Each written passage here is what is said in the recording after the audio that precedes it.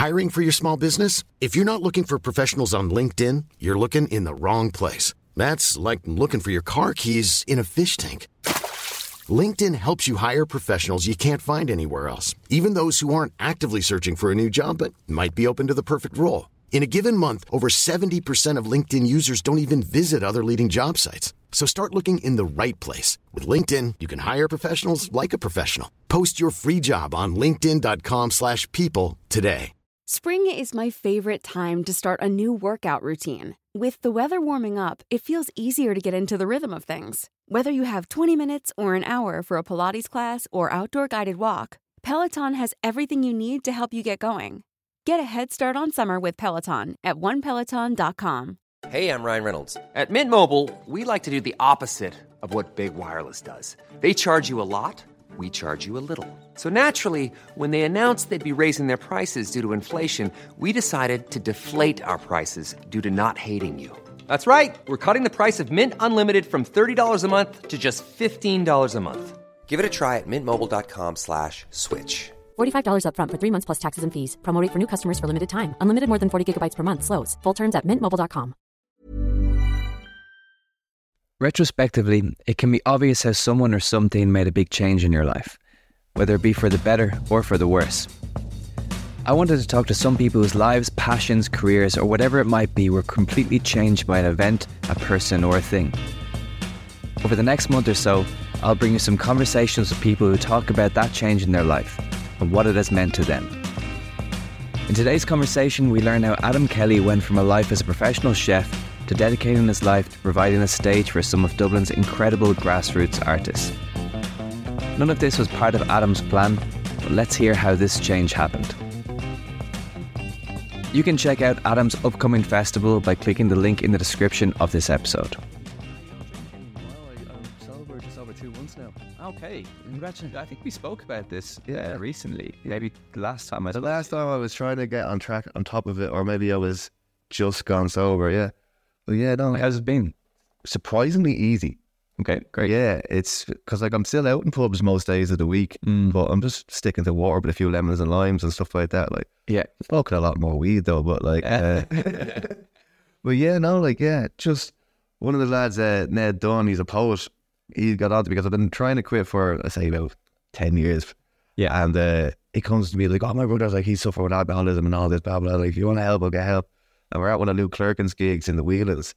And he comes up to me afterwards, like, you staying out for a pint? He's like, yeah, I'll stay out for a pint with you. He's like, right, this is going to be your last night drinking. I was like, what? It's like, yeah, we're going to get absolutely smashed tonight. And then after this, you're going to stop drinking and I'll get you all the help you need. It's like, yeah, graduate. Gave him the fucking spiel and all that. Like, and then he woke up the next morning and died. He's like, right, I booked you in for your first AA meeting. Like, it's got to be there. I was like, what? Seriously? Like, yeah. Like, if you want to get in contact with your GP and all this. And then he walked me down to the door of the first AA meeting. And one meeting was enough to open my eyes. It's like, right, it's definitely a prevention, but it's better than the cure kind of case with me. Like, so I'm not as bad, or nothing as bad has happened to me than the others in this room at the AA meeting. Yeah. So like, maybe I just don't want to get to that stage. So now's the time to stop. So, yeah. And then one phrase stuck with me is like, yeah, just don't have the first one. And it's like, because if you feel yourself, I've only had one or two. Yeah, you'll get on it. Yeah. Particularly within our culture. Yeah, because it is very much connected to the culture. It doesn't seem, and also we have a weird thing where if you say to your mates you're not drinking, it's a weird thing, right? Yeah. But within other cultures, if you say that, it's not a weird thing. Nobody gives a shit. Yeah, we're definitely getting more acceptable. I think so. About it, or else maybe the circles I'm in now are more accepting. Yeah, like the lads I grew up in, like in my early 20s and teenagers, they probably wouldn't be as accepting, but like the creative community, you're like, yeah, that makes sense, because there's a lot of people out there that don't drink. Yeah. I've gone through AA that I wouldn't have known. Like, people come up to me and say, oh yeah, I've been in AA 9 years. It's like, what? It's like, oh yeah, I go every week. It's like, Jesus, I knew you didn't drink, but I didn't know this. And I was like, oh yeah, no, it's called Alcohol Anonymous for a reason. It's like, yeah, just there is an anonymity to it. Yeah. But yeah, there's a surprising amount of people that don't drink within creative circles. Yeah. It's great. It makes it easier to like show up and not be pressured to drink. Yeah. Like, and do you want the non-alcoholic? It's like, no, because then I'll be thinking about beer. I'll just have a glass of water. Yeah. Yeah. That's brilliant, man. Congratulations. So yeah, definitely waking up without hangovers is amazing. Like, you can get up early and do podcasts. No, but also you have so much going on. Yeah, I don't have time. Like, hangovers, I used to lose at least a whole day, if not 2 days of productivity just from like being like run down or just dying or like staying in bed over Chinese or something like that, you know? Yeah. Like I can even notice that I probably would be, I get hangovers, yeah, right? That's the day after. Then the second day after that, you're grand, but you're a bit tired. Yeah. And then I genuinely probably am a little bit moody even the third day. Yeah. I find that's the word I would use to describe myself, is moody, as in I can be like very like just up and down and all over. Just irritable. And irritable. Yeah. And I think that goes away. I'm not 100% sure. It probably doesn't fully go away, but I'm just like that a little bit. But yeah, it's something that I don't know if I'll ever just properly ever give it up. I don't know.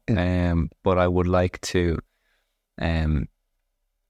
Yeah, like you said, those one or two that become 5, 6. Yeah.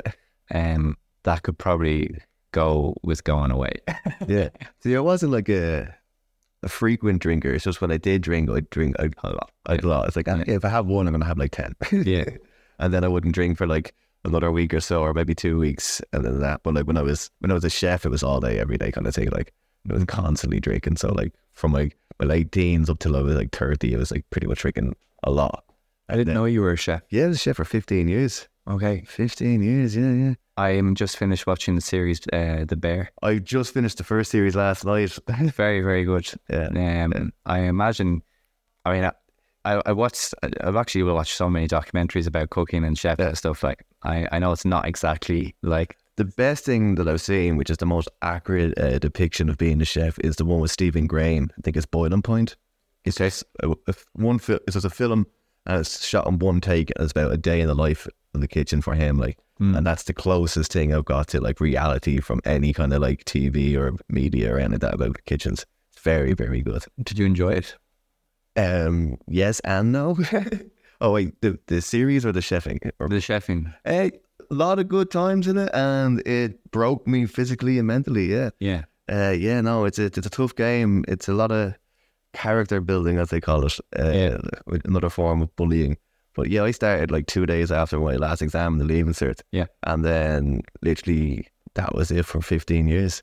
Like, and then I did full time straight away, and then like after a year, the hotel I was working in sent me to college like 1 day a week for 3 years. So I was working 5 days, college 1 day, and then on one of the days, I'd just catch up and sleep and do the college work. And this was basically working like 7 days a week for 3 years, and then 60-hour weeks in the kitchen. And college was a 12-hour day, like 7 to 7.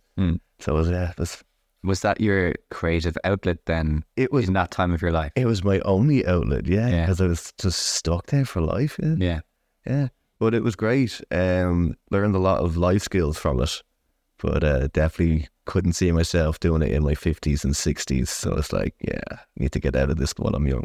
I worked my way up, and I worked in some great places, and I worked across the world. Like, I have no regrets, but I would have preferred to be doing what I'm doing now, coming out of school. Yeah. But like, parents are like, oh no, you got to get a real job. You know, you got to get something that's more supporting. I was like, well, I could get any job and be sacked or let go or made redundant, and I still have nothing to show for it. So I might as well do something I love and try and make my own way. It's like, I can't sack myself or make myself redundant. So if I fail, it's on my own terms and not someone else's. Yes. I remember having that feeling strongly during the pandemic, actually, or just when the pandemic started.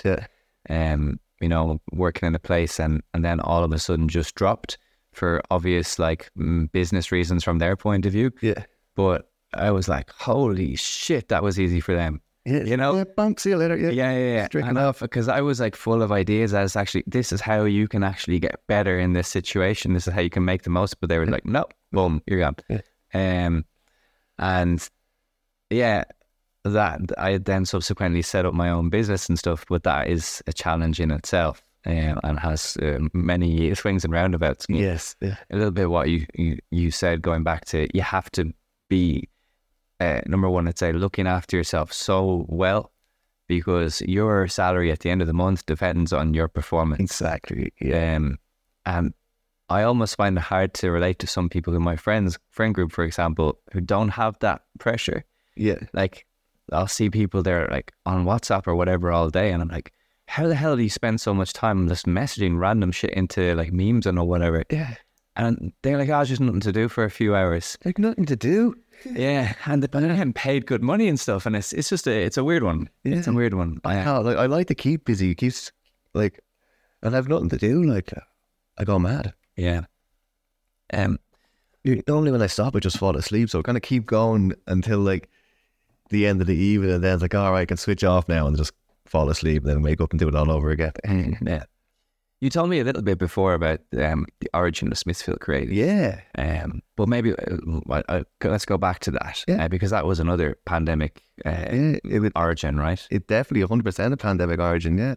So, yes, are we recording now, or is this just chat? Yeah. Oh, I'd say we're about 10, 15 minutes. oh, right. Just casually ease us into it. Yeah, so I was working as a fishmonger in Smithfield, and it was my first kind of like 9 to 5 role since being a chef. Mm-hmm. So I had more free time in the evenings and weekends, and I was always kind of like into music and stuff like that, and I play a bit of percussion, and I always kind of like was writing lyrics and what became poetry and stuff in my journal. And then so kind of went out busking one day with a lad, a chef that worked across the road in the Capital Centre. I was like, here, look, I kind of want to set something up, because I was meeting random groups of people in Smithfield Square throughout the lockdown. Like trad groups from the Cobblestone coming and playing, or a cappella groups practicing their singing, or just random people just having a jam session at Smithfield Square. So what I initially wanted to do was be like the middleman for those groups and tell people when they're playing and stuff like that. Okay. But that didn't really come into fruition. So I said, oh, sure, I'll take Paul home, and we'll go busking. So we brought the guitar and the cajon out, and then there's another lad there, Benny, busking already. He was like, oh, crap, I don't know what the etiquette is. Like, if we wanted to be planned on busking here. I was like, oh, and he saw that I had my cajon with me. He's like, oh, do you want to play with me? I was like, yeah, I'll jump up and play with you. I was like, by the way, I have a friend or two coming down, and we're going to try do this on a weekly basis if you want to be involved. He's like, oh, yeah, I'd love that. So I just got the camera out for Instagram and stuff like that. Here I am chatting to this fella, busking and all that. There was 4 of us then, or 2 or 3 of us then, that day, playing to about another 2 or 3 people. Yeah. And then we decided, I will come down next week and we'll share it on Instagram and try and invite more people down. And then next week, a couple more people came down. I think Andy Kelly came down the second week then and brought a friend or 2. And then there was about 5 of us playing to about 10 people. And then over the weeks, it just kind of steadily grew and grew. And I think by the month or 2 into it, like, we had to start taking like time slots then, because so many people were coming down to perform, and then like so many people kept coming down to watch friends, because it was the only source of entertainment, because you couldn't get into pubs, you couldn't get into venues, so we had to do it like outside, like on the square and guerrilla gigs, like, which is really cool. And then like, whenever about entertainment though, I mean, it must have been like, as you say, you mentioned the word community. It's just that sense of being able to get out and like not talk to someone who's directly in your family, or that you're stuck in a house with. Or it was great. Like, I didn't realize how much it meant to people till afterwards. Like, a lot of the people that were there from the early days, like the likes of Luke Clerkin and Ray and stuff like that, were like saying like, you really saved a lot of artists and musicians that were like really struggling with the pandemic and stuff like that. See, I was having a great time in the pandemic, so I left chefing from doing 60-hour weeks to doing like a regular job. So I had more free time than I ever did. So the pandemic was like a blessing for me. It was like a rebirth all of a sudden. Yeah. Because I had more time to experiment and freedom, and got to see more people, where everyone else, it was the opposite. Yeah. So like through Smithfield Creative, while I was having a good time, people were having a shit time during the pandemic. And for me, giving them that little chance once a week to get out and perform and to meet people like in a safe environment was a blessing for them. Like, they really enjoyed it. And then so that kind of like gathered a following. And then in the fish shop I was working next to, there was a sushi shop literally adjoined to it. So they saw what we were doing after a couple of weeks and said, hey, look, do you want us to sponsor you, and we'll give you a free table of sushi every week? So they set up the whole sushi table, which that kind of like got more people down, which was kind of a great kick for everybody. It's like, here, look, you got tunes, you got free food, come on down, have the crack, it's outside, it's all safe. So like, that's brilliant. Combined with the sushi and the music, the poetry, like it kind of just elevated it that little bit. And then we heard things were opening up again, so we got in touch with the Cobblestone, because like we were looking at it every single day and performing. And they said, like, oh yeah, we can give you a night when things open up. So like one of the first nights we opened up, it was like in the November. We did a gig in the Cobblestone. It was like 15 acts, And I think we filled out the whole room. There was definitely more than the 80 people that was supposed to be only in the room at the time. Like we were definitely like, there was only like smoke space in between shoulders, you know, the kind of way it is, jam packed. And and pulled it off. And then from there we went to the Barber's Bar up in Smithfield, and then we left there. Can I ask why you moved, or from the Cobblestone? Well, the Cobblestone was only a once-off gig, and things were still up in the air with them being taken over and turned into a hotel, so they couldn't guarantee longevity or a weekly night that could go. But sorry, I guess at this point, maybe you didn't even have in your head that this would be a weekly night. Did you think that was going to be a once-off event, or? I thought, because like we did the gig at the Cobblestone that week, and then the next week we were back out in the square. Yeah. And then the guys that were helping us out with the sushi, they just opened up a little kitchen in the Barber's Bar and go, here, look, and things open up. Like they've got their own open mic night, but like maybe you can get in there and give it a bit more oomph, because like maybe their open mic night wasn't as busy as expected. So I went in and chatted to Ben, was the manager at the time in the bar. Was like, here, look, Phil from Tokyo Kitchen was saying like, you might do an open mic night here. Like, here, look, this is what we do on the square like every week. Would you be interested in having us down? And he's like, yeah, 100%. So literally the next week then we were in the Barbers, and we were there for a good few months. We were there over the Christmas period, and then into March or April of the next year then, which is great. And then we moved over to Heinz's and Stony Batter, and Barber's Bar was fantastic. It was great. It was small, so everybody was kind of together, and there was a good energy in the place, and like we're all like squeezed in tight and stuff like that. It was a great catalyst to where we've come to now. Yeah. And then we went down to Heinz's and Stony Batter, another great place, slightly bigger venue, you could fit more people in, and that was great. And then we moved then to the Jar over on Wexford Street, which was a beautiful place, great people to work with as well. So like we were upstairs in like this big like terraced area and stuff like that. It was really cool. And then like after Christmas, like we went downstairs, more intimate setting, because like the restaurant would have been quieter during the January, February kind of months, so they didn't want to open the upstairs. So we had this kind of real intimate setting downstairs, which was really cool. And then from there, we're in Dashi, back in Smithfield. Yeah. We moved home, and Dashi is amazing. Like, they've got a great sound system. The room is our own. The lighting is cool. Like, so it kind of really, it's like a new chapter, and it's brought it back home to Smithfield, which is really cool. Nice. And then like a year ago, actually, when we were still in Barber's Bar, my friend Dylan, who I'd known from chefing years ago, like I worked with him in a restaurant in Castleknock. He was a waiter, and like he was a bit of a writer himself. Like he wrote a play and was in the Seen and Heard Fest for the Smock Alley Theatre, a play called Animals, which is about the animal gangs of Dublin, which is kind of like the Peaky Blinders of its time. Okay. And it was a really, really good play. And he came up to do a poetry reading in the Barber's Bar for us one week.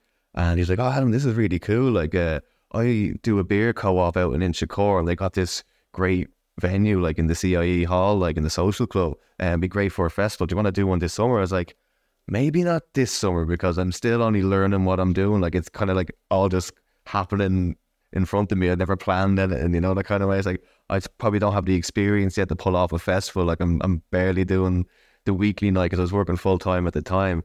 And so I was like, yeah, come back to me next year. And then he got back to me early this year. It's like, so do you want to do this festival then? I was like, yeah, 100%. So he has a friend that he works with as well called Danny Kilmartin, and he works for Golden Pleck. So between the three of us, myself, Dylan and Danny, we came together to get the festival up and running. So we met up in the CIE club, and the first time I met Danny, we sat down and had a chat, and we got on straight away. And Dylan and Danny knew each other from working together. Myself and Dylan knew each other from working together years ago. So we're kind of all just got on, and I was like, all right, what do we want to do? Is like, we want to have grassroots musicians. We want to have as many, or if not all, unsigned acts who aren't really affiliated with the label. We want to keep it as local as possible within the Dublin area, but like obviously we can take people from outside, because we want to have like literally grassroots Dublin from the local community and stuff like that. And we threw out loads of ideas of who we wanted and stuff like that. Like, I tried to bring as many people that came through Smithfield Creatives as possible. And then we were discussing, like, do we need to have like any bigger acts to bring a draw in? And we were throwing around the likes of like the Scratch. We were like, oh, they're far too big and stuff like that. They never come down to us. So we reached out to the likes of Shackalax, Gustin and Onion Boys, and they were delighted to come down. And then we have like people like Dove Lee, Luke Clerkin, Freddie Black, Coastline Grass Club, Basil Breen, Jesus, so many, like chasing over. Like we've got, I think there's like 20 acts now that we've booked in over 2 stages. So we've got 2 stages. We got like the main stage that we're calling the conductor's stage. Okay. And then we have a second stage, which we're calling the track stage. And the reason why we're calling the conductor stage or the track stage is because the CIE hall like has a lot of history of locomotives. Like it was, of course, Humper Air in like place to fix all the trains and locomotives. So we tried to keep that kind of theme going through it while also keeping the theme of music. So you have like a train conductor and a music conductor, and then you've got the tracks and the tracks. So we tried to keep the stage names like that. So we thought that was pretty cool. And then where exactly is that place? So the works is just in Inchicore. So it's, if you come into Inchicore from the park side, there's a huge big stone wall and there's a big gold emblem on the side saying the works on it. Okay. And then it has it in Irish on the other side. And you follow that road up and it brings you into what looks like a housing estate, which it is. And then there's like a green area. And then just at the end of the green, there's a big long building that is very inconspicuous. But when you go in, it's a huge big area. Like, so you come in, there'll be like a bar seating area on your right hand side. You come in, there's a big lounge area on the left hand side. And then at the end of that lounge, they got like a big hall. So kind of like an old school hall with a stage at the end of it, you know, where you do that. I think this is perfect. We had that whole hall there for the main stage. Use that bar area for the second stage, and then like we can like throw in a load of crafts and stuff like that in the lounge area. So we had it all like just by the shape of the building. What happened? We were already figured out what we were going to do, and then we're like, right, if we're going to do a full day festival, we're going to have to try feed people as well, because like there wasn't as many amenities, and we can't just expect them to like to ring up Deliveroo or like Uber Eats and get stuff delivered constantly. So it's like, right, we need food trucks. And we need to have a choice because not everybody's going to want the one food. Yeah. So we got in touch with a couple of local companies and stuff like that. None of the bigger ones, like, because we wanted to keep it again local and like independent. So we got in touch with Paddy's Pizzas Pies, and they're going to be providing the food for us as well, like with pizzas and stuff like that. And then there's Sonny's Korean fried chicken, which is really, really good food. Like, and we have them. So the two of them are going to be parked outside with a couple of food trucks and stuff like that. So yeah, we're really excited at that. And then we've teamed up with the Oren from Munya Markets. Like Munya Markets kind of run like a crafts and music and open mic kind of space. Like they were doing it in Fagan's back in Chancery Park. They did shows in Grand Social as well. So what they do is like they come in and they said their whole market, he invites like lots of different craft sellers and marketeers to come down. I think I know him. Yeah. I've met him before. Yeah, he's a really cool guy. And then like he provides music. He's a DJ himself and stuff like that. And like he does the DJ, and then he invites rappers down and musicians down and they play. So like I played with it before with like Andy Kelly, and I just got talking to him. I was like, this is a really cool idea. And then when the festival came around, I was like, all right, if I get in touch with him, he can bring some craft sellers and stuff like that, and we can do it together, work together. So he came on board only recently. And then we've got 2 other people that craft sellers are visual artists as well. So we've got Spice Bag. I'm not sure if you heard of Spice Bag. Yeah, so for those that don't know Spice Bag, he's the guy that like did the portrait of the famine eviction and then painted the contemporary guards on top of it, like, and it went viral. And so he's on board. And then we got Deadly.ie as well, and they make like a lot of like pins and badges. I think I've got one here on my bag, which is Ask Me Hoop. But yeah, so like he does all those pins and badges and stuff like that, like, and so we'll have them there, and that's gonna be pretty cool. Like, but yeah, this is a serious setup now. Serious setup. Just mentioned so many people. Yeah, so we got, I think it's 20 acts in total, about 6 crafts and visual artist sellers, 2 food trucks, and yeah, then we got a couple of volunteers on the day. They're gonna help out like on the door and stuff like that, and then like the guys in the bar and the hall, like, they've been very, very supportive of everything like that. They're going to provide extra staff and everything like that, and then security and all that. And then also, Jesus, I nearly forgot, we've got Psycare Ireland coming down. They approached us as well. So what they do is they ensure that everybody has a safe festival or a safe day out. So like, say if people are having anxiety attacks or like something bad's happening, they'll have a cordoned off area and 4 members on hand to make sure everyone's at ease and is comfortable. And say if people that did have to indulge in drugs or something like that, say if they had a bad time or something there, they've got a full team that are able to care for them and stuff like that. So like safety is paramount. And if anybody mainly and 100% mostly men being a dick. Yeah. They have people there just to stamp that out because we don't want any crap carrying on. So there's people there, so everybody's be able to feel relaxed, comfortable, and safe no matter what's going on, which is great. So like that just makes it just an even more beautiful day because everyone's going at ease, you know.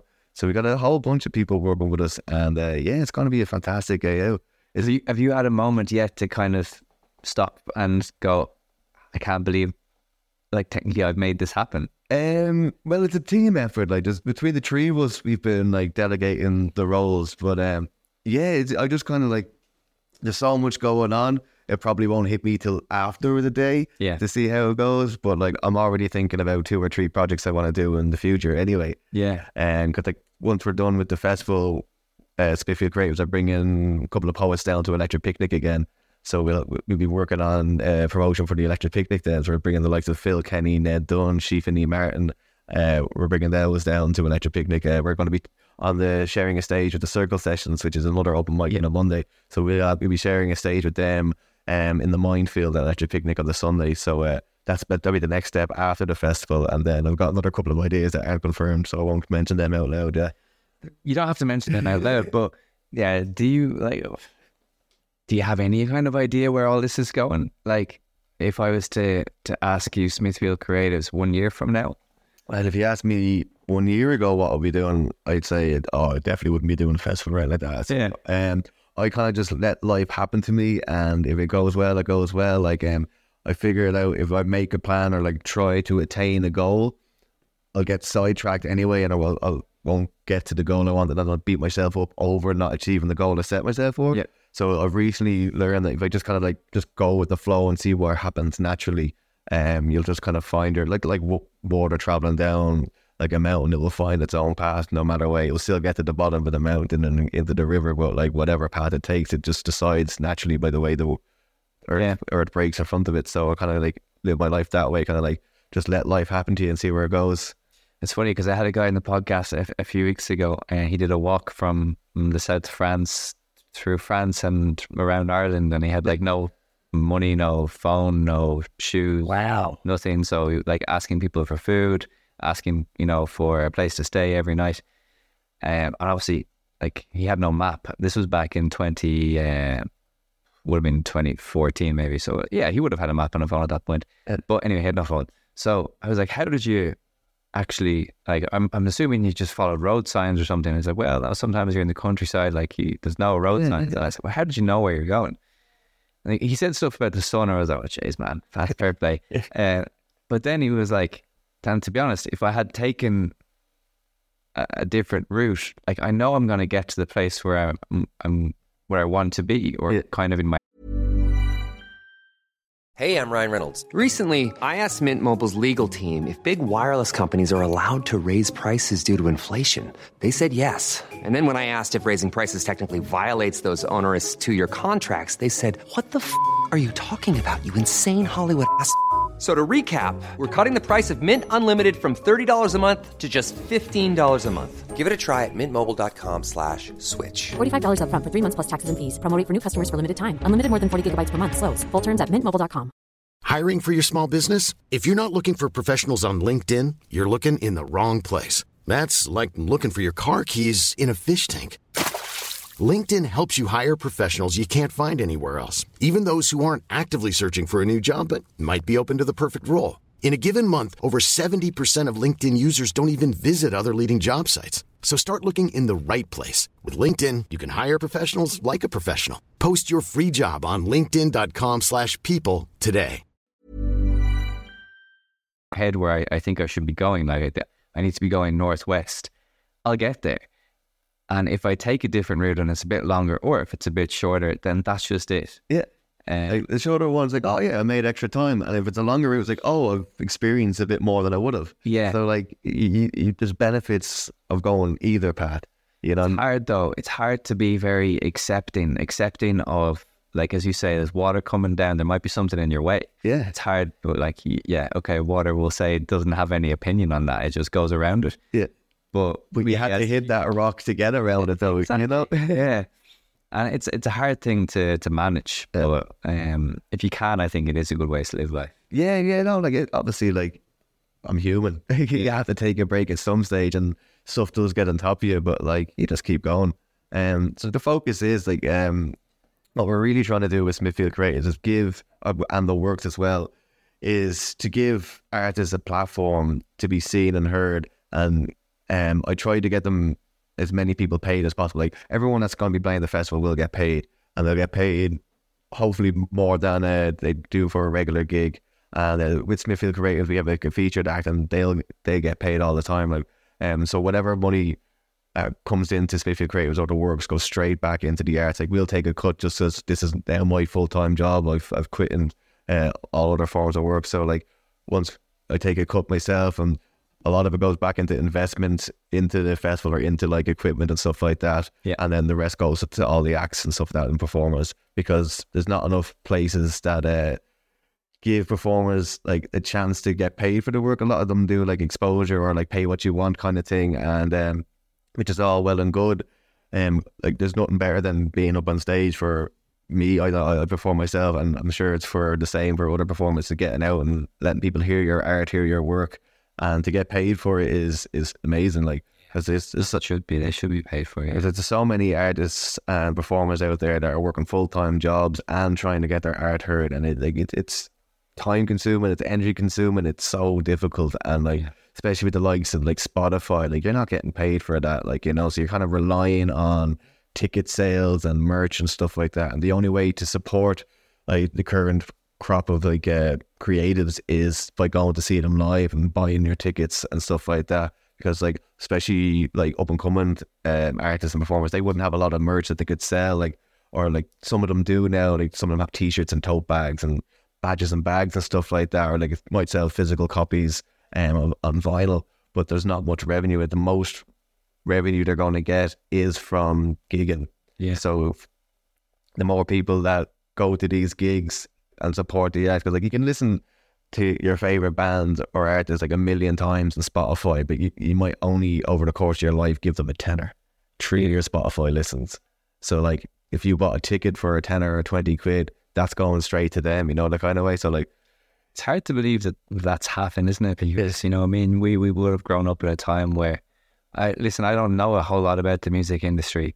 So maybe when I bought a CD back in the day, maybe not that much money went from that to the artist either. I don't know. A lot more went back in the day. Like, I think, there's a higher percentage than the Spotify percentage for sure. Like with every physical sale of a record or a CD, you got like a decent amount of money for it. Not huge amount, because like the record companies would take the majority of it, but like you definitely were better off like before streaming sites came out. I think it's quite important then, the stuff that you're doing, because it's actually quite dangerous, really. Yeah, dangerous? Don't tell me that. No, sorry, not. Let me try and explain myself better. Dangerous in the sense that, like, we have artists who can't support themselves, and it's dangerous from the point of view that art is so incredibly undervalued. Yes. Or maybe not undervalued, because sometimes most people will go, oh, that was amazing, film, painting, whatever it might have been. Yeah. But then we're so busy and we get on with our daily lives. But I really feel we don't appreciate how much it can dictate a culture, how much it can help you to understand yourself or maybe others. I have listened to a 3-minute song which helped me to understand something that I don't think anybody would have been able to explain to me. And it was just because I was listening to a song written in the perspective of another person going through a certain thing. Yeah. Within that song, with the lyrics and the music, because music helps to transmit that emotion as well. I was like, for the first time in my life, something clicked, because we've all had that experience of hearing something like, oh, you know, this is very difficult, but knowing it in a different way is very different. So art is incredibly important in that way. And what happens if like things like, you know, this Spotify gets even bigger, or different versions of that where artists aren't supported, we're just going to lose art. And you can't lose it. Like, and the thing that most people do when they switch off from their work is experience art. They'll go home, they'll switch on the TV, they'll watch a movie, they'll put on their favorite songs, like they'll get out and go to a gig, or like they'll go out to a pub and there'll be music on in the background. So like once you finish what you do for a career / work, if you're not within the art scene, is you go straight to art. Yeah. You go to culture, you go to cultural spaces, you go to concerts, gigs, and you listen to poetry, read books, you watch movie and TV, like, and that's all a form of art and creative expression. So if you take that away, what do you do when you're finished your work? You're just basically a factory robot then. You need art to stay grounded. And they say, like, if money wasn't an option, most people would be creative and artists anyway. Like, yeah, I think so. yeah, and there's talk about, you know, all these like future, like AI taking basically every person's job, and that we'll just have time to be creative. I don't know. Yeah, but at the moment, AI is being creative and not taking the job. Yeah. You know, that they're making paintings and music stuff. It's like, wait, no, we're supposed to be doing the music and the paintings. You're supposed to be doing the mundane stuff. Yeah, the admin. Yeah. But you're right, and it's great that this event is specifically supporting like those grassroots artists, as you say. From my own experience this year, and having been involved a bit more with events purely by accident, I did not mean for that to happen in any way whatsoever. Yeah, I know the feeling. And it's just started with this podcast. I mean, I remember with the first 20 guests, I was like, oh, it'd be nice if all these people met each other. And that's how we did it. And it just so happened that one or two of them were comedians and another one was a musician. And then they were like, oh, you should do it more. So it started off as being more a kind of a get together for the people who had been on the podcast, and other people wanted to come or whatever. And then I've spoken to the likes of you, I've spoken to the likes of Ligia from La Mansarda, and also been there on the night, seeing the artists and how good they are, and not only that, but how good they make other people feel. Exactly, yeah. And I just had this overwhelming feeling of guilt that we couldn't like pay them. And like, obviously this podcast doesn't make any money or anything like that, but so we started off doing donations the last couple of months. That was fine, but then I found it's just so unstable. Yeah. And then I felt really bad. Like, if one, like, I'll just be honest, we had one night where it was very full, like a couple of weeks ago, and probably 45 people there, and the donations came to €15. And I just felt like, oh, here, that's not fair. And then I covered what I felt they deserved in my own pocket. So I was like, I'm down like 150 quid from this night between everything, between paying a photographer. Exactly it. And I was like, I think for this to move forward, and for this, if people really want to come to this, if they don't, that's fine. It has to be like, you have to pay a tenner or whatever. And that's to support the art. It's not to make money, I think. Also, the thing is, you're not going to be buying a Mercedes after this festival. Yeah, no. This is to help you survive. That's it, yeah. To be honest, if we break even this year, we'll be doing very good. Like, my main thing is just getting the festival on and getting the acts paid. Like we run the weekly night and we don't charge it. And then, because I believe that the onus for money when it comes to those type of nights is on the venue itself, because we're providing entertainment from that venue. So if they had like a singer-songwriter in doing 2 hours of covers, they're going to be paying them a certain amount. So the way I approach those nights is like, here, look, we're giving you a 3-hour show with multiple different disciplines of entertainment, like, so you should be paying us. So out of that money gets split between myself, whoever be working with me on the night, whether it be a sound engineer or photographer, and then goes to the acts, and then the rest goes into investment for the next project or for equipment or social media posts or whatever it may be. Like, so we try to keep it like that. And then with the Works Festival, it's more like getting every single act paid that plays on the day. That's the biggest thing for us, is getting people paid, because like, unfortunately we can't pay everybody on the weekly nights because it's just not feasible. Yeah. But like with the festival, it's like a whole day. We got 20 acts. Everybody who's performed is going to get paid. Like 20. And I was just at Lama Sandra's day festival there on Saturday. It was absolutely amazing. Like, Ligia pulled off an absolute incredible day. Like, it was a bit ropey leading up to it with a few things, like all festivals, but like, she really pulled it out with a bag from start to finish. Like, I got there a little later than I wanted to get there, but I got there before everything started. So I got off at 2 o'clock. I think I left there at 11:30, 12:15. So I was there for like 10 hours, and it was just like incredible. Like, and everyone that came down to the support, and again, at the end of the day, everybody got paid, had a great day. And even like the acts on the day were amazing. Like, a lot of the acts I had put on the table for the Works Festival, but like, because there was 3 of us, we were like battling over who can get it, like, and stuff like that.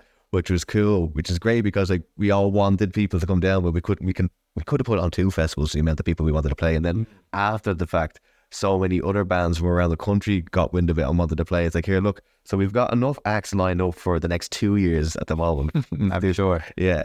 So it's going to be great. Like, yeah, who else do we have? We got sponsored by Rascals as well. Oh, yeah, Rascals. Congratulations. Yeah, Dylan, the guy who's helping with us. He got in touch with Rascals because like he's lives out in Ballyfermot, and we wanted to keep it close to Inchicore. And Rascals have their brewery in Inchicore, so we did our launch night in Rascals there a week and a half, 2 weeks ago, and it was amazing. We just raffled off a few tickets. We just promoted the night, and they provided a couple of free beers and pizza slices for us and stuff like that. And like they're coming in on the day, and they're going to provide a couple of taps of beer and stuff like that. Like nice. So like. And they've been on board, and they've helped us out. Like they kind of invested a wee bit as well. Like so, like big shout out to Rascals there. Like which is great because they're promoting, they're helping the arts as well by helping us. So it's gonna be amazing. Like so, it's gonna be a great day. Like crafts, foods, music, poetry, 2 stages, and we've spent a lot of time with the stage times so that like you will get a chance to see every single act for at least 15 minutes. Okay. So like if like there's an act on the stage and there's someone else that's clashing,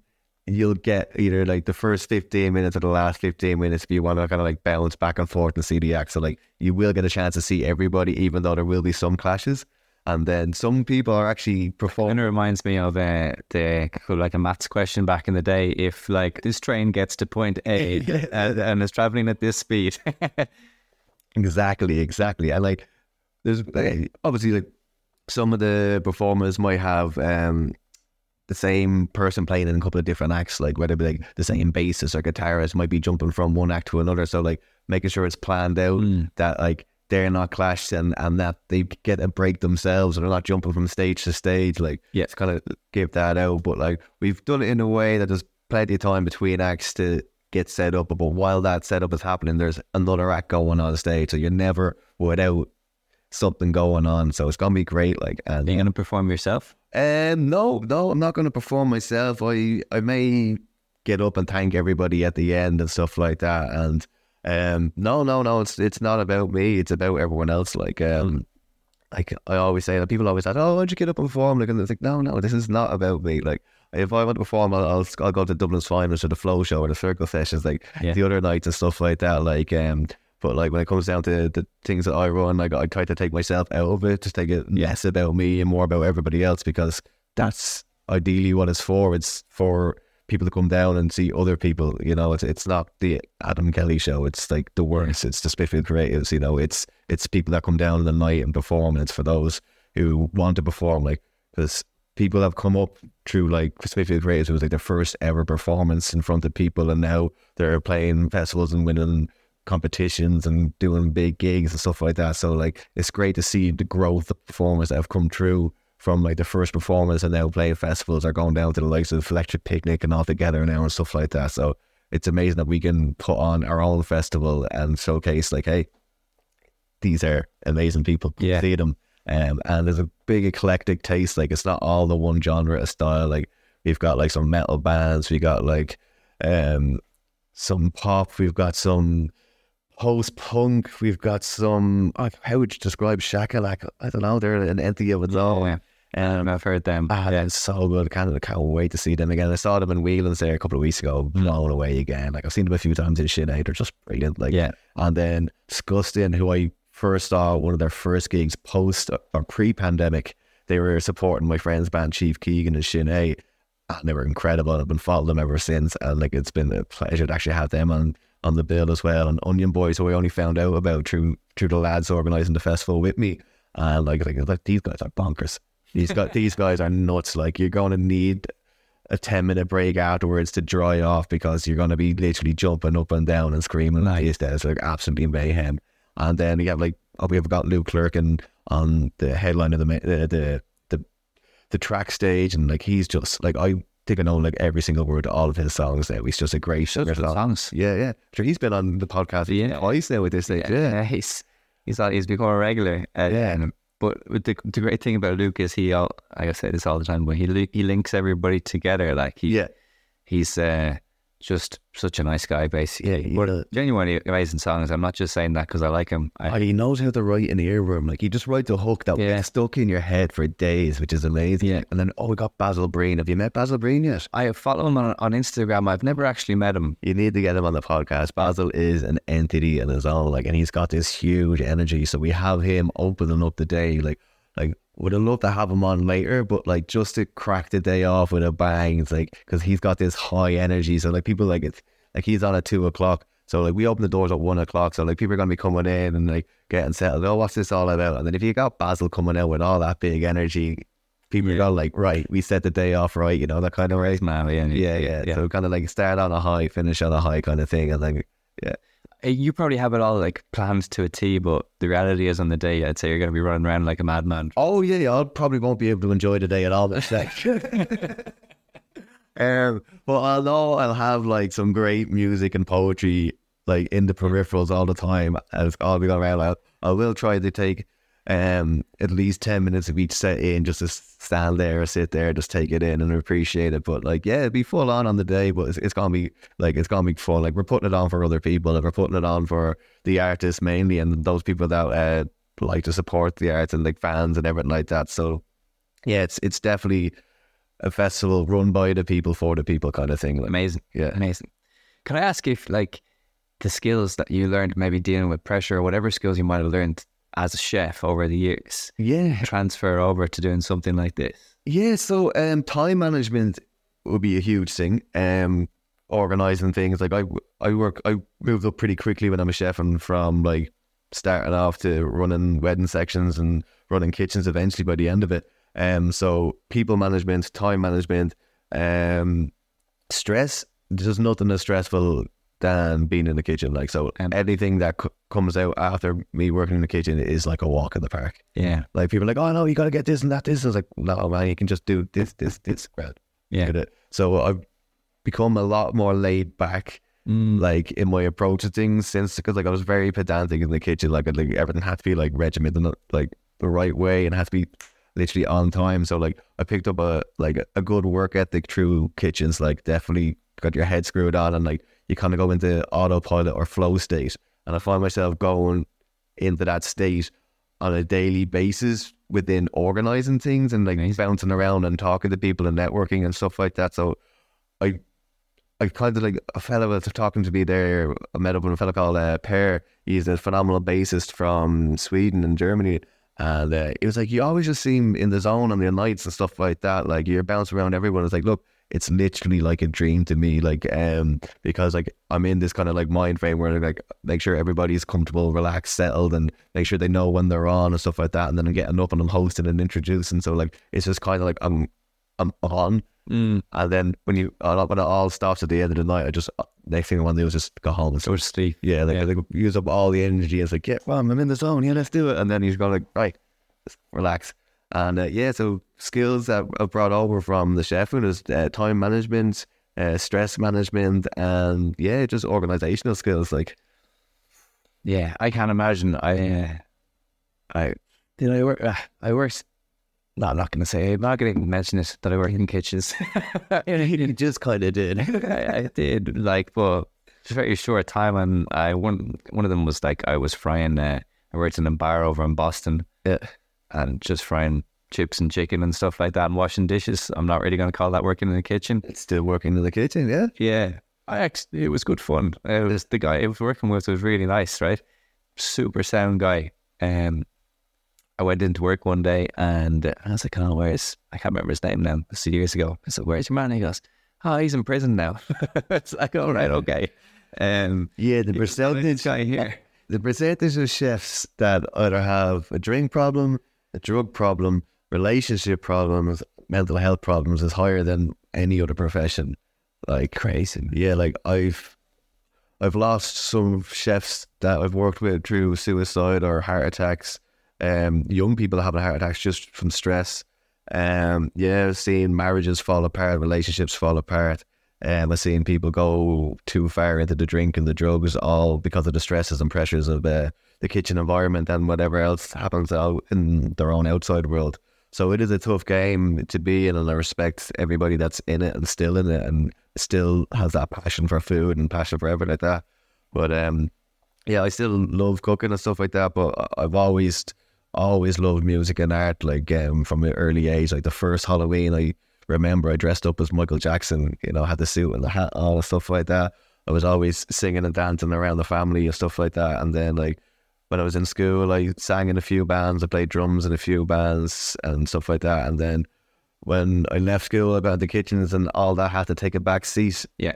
And then, yeah, it's kind of started playing a little bit of drums like in my 20s, and I got a cajon and I travelled. When I moved to New Zealand, I did the busking over there. I kind of jammed with friends, but nothing ever serious. And then when I had the time then in the pandemic, it just kind of like, all right, I can dive into this. I can write a bit more, I can play a bit more. And then I did. And then I met so many incredible people, like so many artists and just people that come to the gigs that don't actually perform, but are just really big fans of culture and art in general. And I've met definitely some friends that I'll have for life through this thing, like through what we're doing, like with Smithfield Creatives and the works. It's gonna be amazing. Like, so like I totally agree, man. And what is the date actually that it's gonna? Oh yeah, exactly. So we're on Saturday, the 12th of August. Okay. And it's kicking off at 1 p.m. We'll run it till about 1 a.m.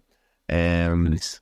It's in Inchicore in the CIE Hall, which is the Inchicore Social Club. I'm gonna be putting up a post on Instagram about transport links to it. Like it's close enough to some Lewis lines, and there's a lot of bus routes going through the area, and a lot of them leave from the city centre and surrounding areas. So I'll make sure people will know how to get there, because it is kind of tucked away. It is a little bit hidden. Yeah. So like we'll make sure people get there, and it's completely indoors as well. So if it's raining like it is today, you won't need your wellies, you won't need a tent. Yeah. Maybe a little umbrella if you're going out the front to grab a bit of food.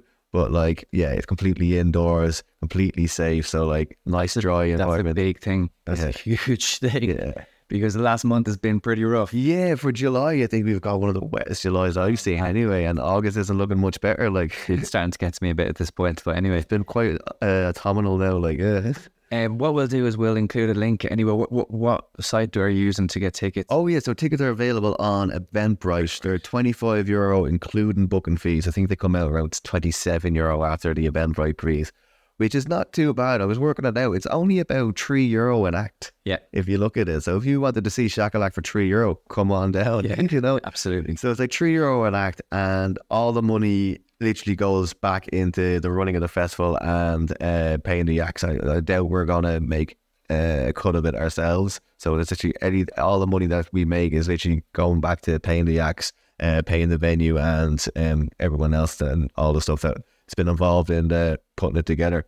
So yeah, €25 on Eventbrite, August 12th, Saturday. And yeah, there's a lot of other gigs on August 12th. So if you want to buy a ticket and see the first half of the show and then feck off to one of the other gigs or go to one of these and come back to us, we've no problem. And if you are doing that, get in contact with us, and maybe we can do a 2-for-1 deal if you're doing it with a friend, you know? Right, nice one. Yeah. Happy days. Yeah, that's great. Because like, we don't want like there's a lot of acts that I'd like to see on the 12th. Yeah. that I want to see. Like there's stuff going on. I won't mention them now on this because I'll shoot myself in the foot. But yeah, come down to the works on the 12th of August and we'll have a great day. That'd be deadly. And listen, Adam, thanks so much for putting all of this together, whether it's Smithfield Creatives, whether it's the Works Festival. I'm really looking forward to seeing where it kind of travels to in the future. I know you don't want to think about that too much, and all the rest of it. It'll, as you say, whatever happens. We'll just keep going and see where it lands. Yeah. You know, we could end up in a ditch and homeless, but it's a possibility for all of us. Yes, you might as well enjoy it while you're here. You know, exactly. And congrats on going for it and following the passion and making that happen, because I know that's a very daunting thing to do. Oh, it's terrifying. Yeah. Terrifying, yeah. Because when I gave up the chef and I was like, I've no experience in anything else and I don't really have much of an education. Like, so I was like, what do I do? And like, here I am, I'm just coasting and finding out as I go along and learning new skills and stuff as I do it. And all I want to do is put smiles on people's faces and make sure people are enjoying themselves, and giving those people that take the time and effort to create art the place for that art to be heard, because art itself is a very personal thing, because like you have to live through experience to be able to write about it, and then to write about it and to make it, like whether it be a song or a poetry piece or anything, like that takes a lot of time and creativity to do that. And then in order to bring that up and out and perform it in front of people, it's a whole journey from the life experience to writing it to making it into a piece and then getting that piece and bringing it in front of someone and letting it be heard. That's quite a scary and daunting thing in itself. And to do that as a living and want people to appreciate it and to be appreciated, and maybe you can help people through your music, through your poetry, is a beautiful expression of community and commitment to your friends and family around you. Like, because like it's a vulnerable thing to do and it's a beautiful thing to do. And we all have that vulnerability and innocence in us that art and music and poetry can release. And if you can relate to that and have a good time at the same time, it's an amazing experience to be around, you know? Adam, thank you so much. No problem at all. Boom. Well done, man. That was amazing.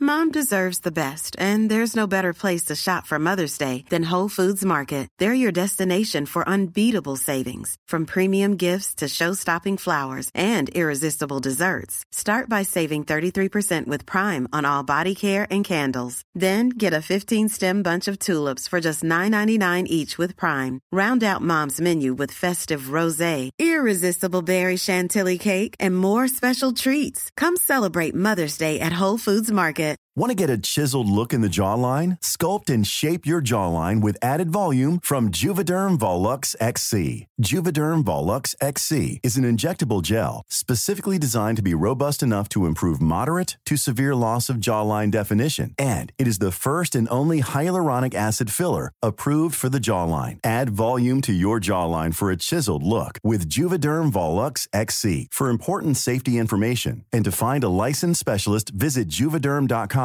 That's Juvederm.com. Not for people with severe allergic reactions, allergies to lidocaine, or the proteins used in Juvederm. Common side effects include injection site redness, swelling, pain, tenderness, firmness, lumps, bumps, bruising, discoloration, or itching. There's a risk of unintentional injection into a blood vessel, which can cause vision abnormalities, blindness, stroke, temporary scabs, or scarring. Talk to a licensed specialist to find out if it's right for you. Visit Juvederm.com. That's Juvederm.com. Even when we're on a budget, we still deserve nice things.